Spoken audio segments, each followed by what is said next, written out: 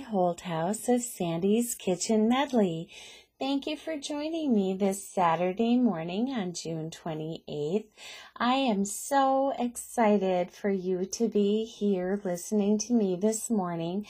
I have a guest host, and I have never had a guest host on Sandy's Kitchen Medley before, but this week I got to thinking, how can I make the show new and exciting for you, the listeners? And I have a friend who's been a chef for a while, and I have talked to him over and over since I moved to the Annandale area 17 years ago.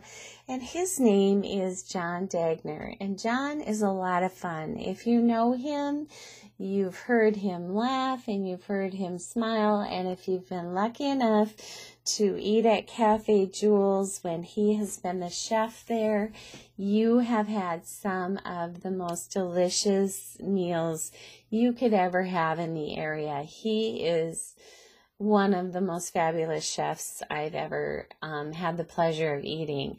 And so I called him and said, John, would you please be my guest host on Sandy's Kitchen Medley? And I was not aware that he is a listener of the show and a listener of KRWC AM 1360 on a regular basis. He actually quoted other shows that we have on the air, and he listened to the Kitchen Medley back before it was Sandy's Kitchen Medley. So he's a true fan.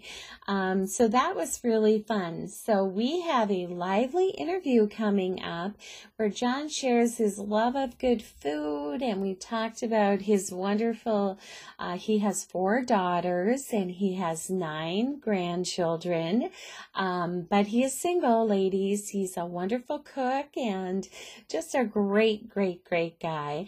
But he and I have been cooking together and doing things together for the annual Field to Feast community dinner. So we were able to talk a little bit about that too. So please come back and join us as we interview Chef John Dagner right here on Sandy's Kitchen Medley. Thanks for joining us this morning, and we will be right back.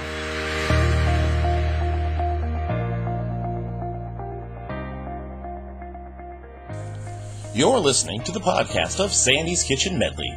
Sandy's Kitchen Medley can be heard every Saturday morning at 9 a.m. on KRWC AM 1360, radio for Wright County. So, hey, John, how's it going? Really good, Sandy. Good. Thank you for being here on Sandy's Kitchen Medley. You know, you're my first interview. I know, I'm pretty excited about that. I am too. Well, I want to know a little bit about how you became a chef, or how you really got interested in cooking. I think that's just such a cool thing to me that you do this. Well, I think with most cooks, it started as when I was a kid. Yeah? I'm originally from southern Minnesota's Sleepy Eye area, and my grandparents lived in Lamberton, and they always had a really big garden. So growing up, I just thought the food that you got came from your backyard or your neighbor's backyard or the family friend that had a farm where you got your chickens and eggs, and I like to eat. And so that was the best possible way to get the best possible food. What's the first thing you remember kind of making? Making, huh? I guess it would be green beans, to tell you the truth. Okay, so going out to the garden and picking some green beans. Right. Well, my grandpa handed me a handful of seeds and said I could plant them anywhere I wanted to. Oh, wow. And, of course, I think I was like 6, 7 years old. I just put them all in a little hole. So watching them grow and develop, because we'd have dinner there usually every Sunday. Mm-hmm. And that always started out. We'd get there, and all the kids and my grandma and grandpa would go out to the garden, and we'd pick carrots or whatever it was. And finally, it was my beans were ready. Oh my gosh! Right. So my grandma showed me how to clean them, and she boiled the water, and I put them in there, and green beans. Yes, and I was so proud because everyone, being the little kid, I'm sure. How old do you think you were when that happened? 6, 7. Yeah. I mean, it was like first grade. That is way cool. Right. That is But really I mean, they cool. were, like I said, the ones that got me into gardening. Right. Looking back now, because my grandma always said I was the best weeder. Oh, I don't okay. know if that was her trick. Yeah. That I would be so diligent every time. Right, and- right. Well, if you're good at something or somebody says you're good at something, that makes you want to be even better at it. Exactly. Right. Oh, yeah. Really encouraging. Yeah. All my cousins and stuff. You know what Grandma said about me? Best weeder. I'm the best weeder. Right. If you could interview or talk to, who do you think your favorite chef is? Oh, man. I'm a Food Network junkie. Right. So I guess I've am taken a little bit from all of them. Yeah. You know what? I really like Ina Garten. I do She's simplistic at the way she approaches stuff, uses what's around her. too. Jeffrey, come taste this.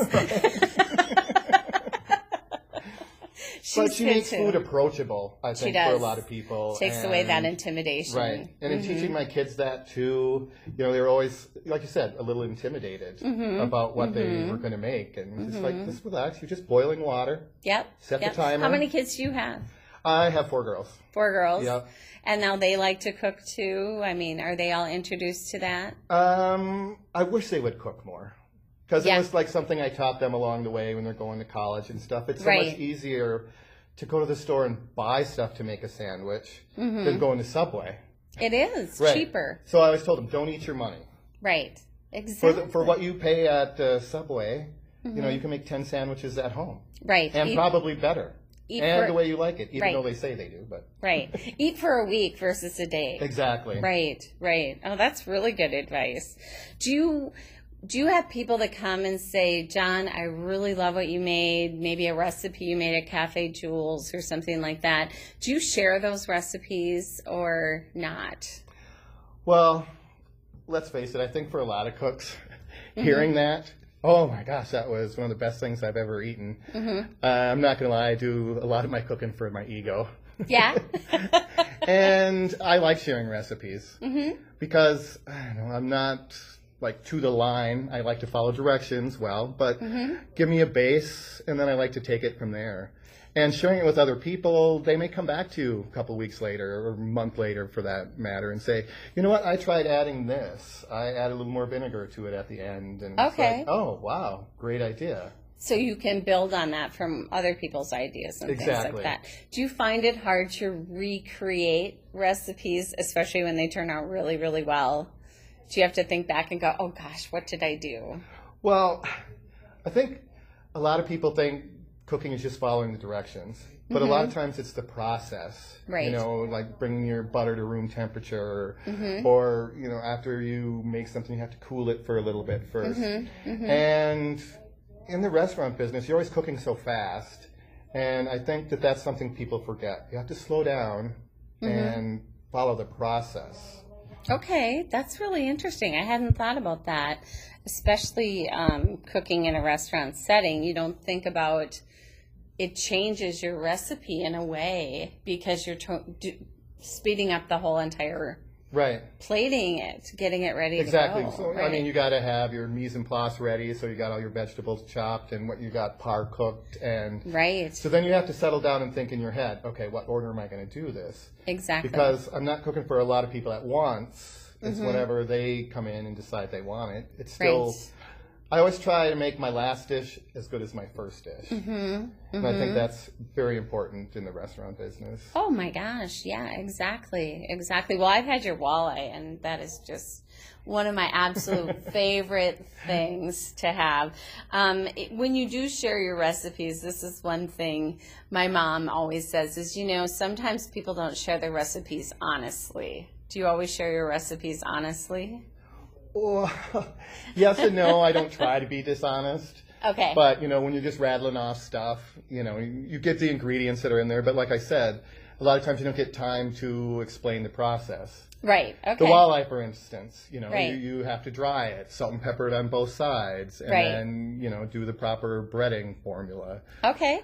So Okay. I think sometimes that gets lost in translation. Well, I put everything you said in it, but it didn't turn out like you wanted to. It didn't turn out exactly the way John makes it because John's the one who's made it 500 times versus the one time. Well, because I didn't explain the process. Exactly. Okay, that's really interesting.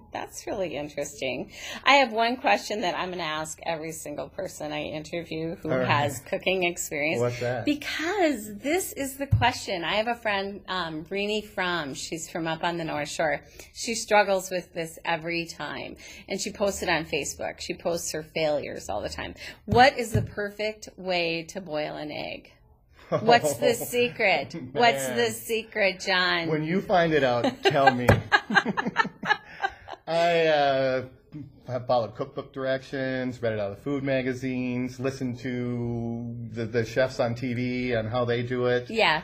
I still struggle to make a soft-boiled egg, which I really enjoy eating. You put the egg in first, you let the water boil, you let it boil for 2 minutes, you take it off the heat and put the cover on it.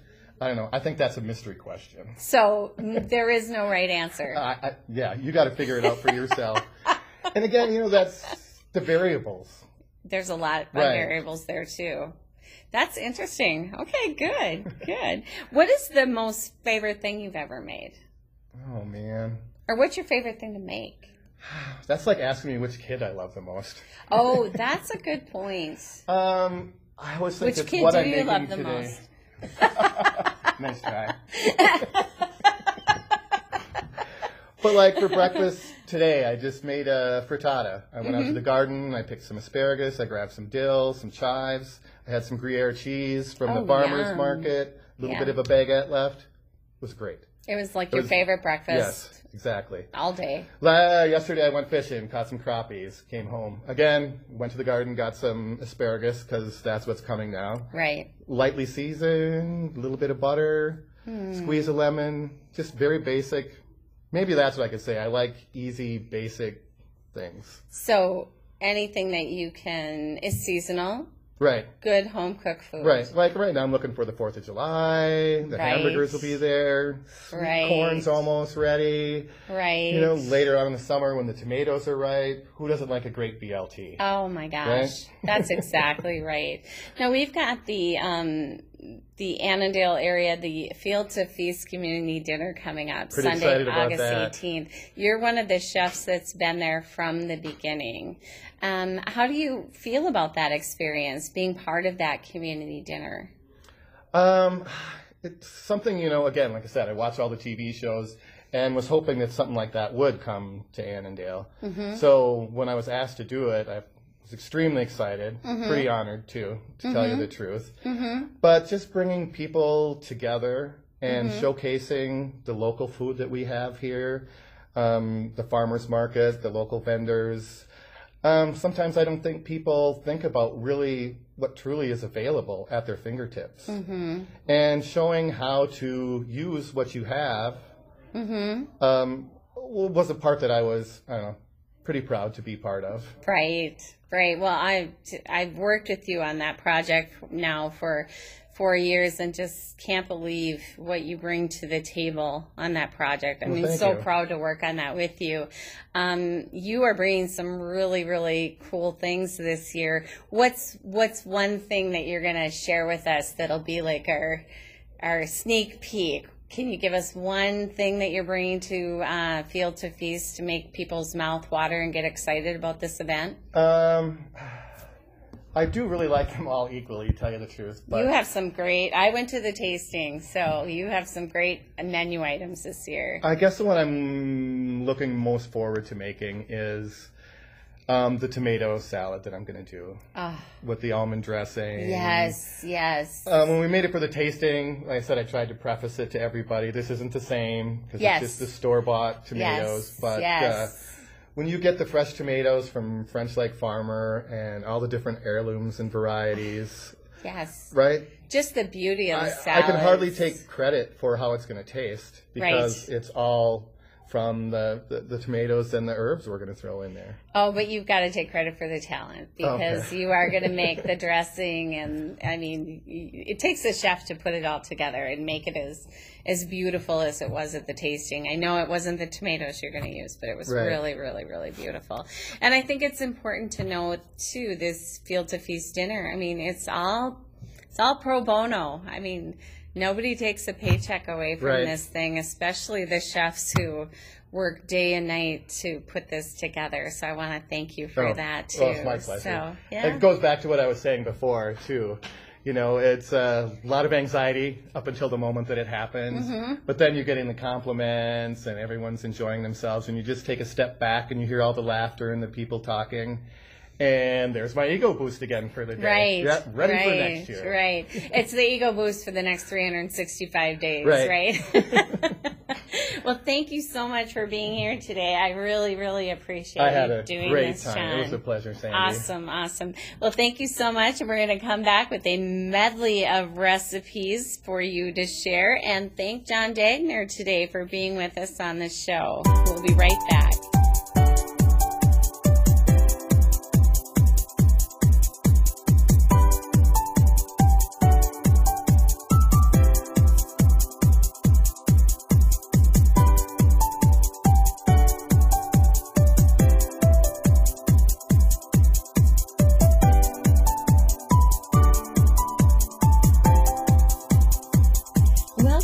To Sandy's Kitchen Medley. Wasn't that a great interview with John Dagner? I just love his passion for gardening and cooking. So I have pulled together a medley of garden recipes. And the first one is for a spinach and cheese frittata, which can also be made now with fresh asparagus that I know a lot of you have in your garden. The second is for a buttery garlic green bean. And the third is for a delicious pickled radish. And that's something that my grandma and grandpa used to make all the time, and it's really delicious, but it's a recipe I kind of forgot about until John and I went to lunch after our interview and we started talking about it. So I have 3 recipes to share with you, and I'm going to start with the spinach and cheese frittata. Now, to make this, you need 8 large eggs, 1/3 cup of heavy cream, 3/4 cup shredded mozzarella. Now I like to switch up the cheese a little bit. I use whatever I have in the refrigerator. Sometimes I have a Havarti or a Gouda, and I like those a little bit better than mozzarella in a frittata because they just have a little bit more flavor. Then I'm going to add a little bit of kosher salt and freshly ground black pepper. Now this recipe calls for a pinch of red pepper flakes. I personally leave those out because I really have no tolerance for heat in recipes. My husband Mike can attest to that because I am a wimp when it comes to heat. 2 tablespoons of extra virgin olive oil, 1 shallot minced, but this time of year, if you've got them in your garden, just don't add them to the heat so much, but just a little bit later in the recipe, add some fresh chives or something like that. 3 cloves of garlic minced, 8 ounces of baby Bella mushrooms sliced, 1/2 cup ricotta cheese, 3 cups of baby spinach. Now this is where if you don't have spinach in your garden, but you happen to have asparagus, I would just chop some asparagus and throw in there. Now I'm going to preheat my oven to 375 degrees, and in a medium bowl whisk together your eggs, your heavy cream, and your cheese. Season it with your salt and pepper and your pinch of red pepper flakes if you're using them. Now in a large skillet over medium heat, heat your olive oil. Now before you add your eggs in there, add your shallots and garlic and cook just until soft, about 5 minutes, and then add your mushrooms and cook them until soft. Now if you're replacing your shallots with chives, you don't want to cook chives for 5 minutes.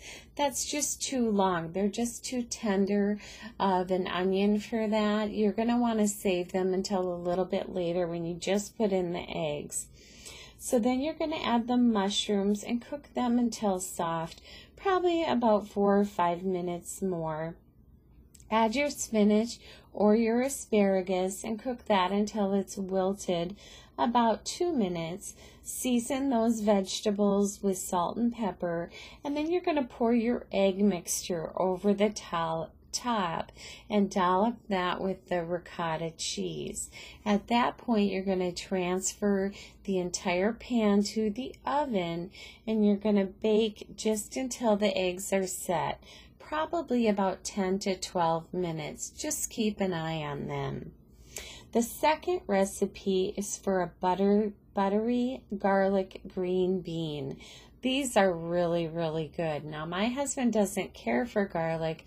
I happen to love it. So it just depends on your family. 3 cloves of garlic might be a little bit much. If you don't have a garlic-loving family, you can reduce the amount of garlic you're adding, or you can also just leave it out. So buttery garlic green beans. I like to get about a pound of fresh green beans and trim them and snap them in half. So when I say trim them, what I mean is I take a kitchen shear and I snip off each end of the green bean. So we're going to trim them and wash them and snap them in half.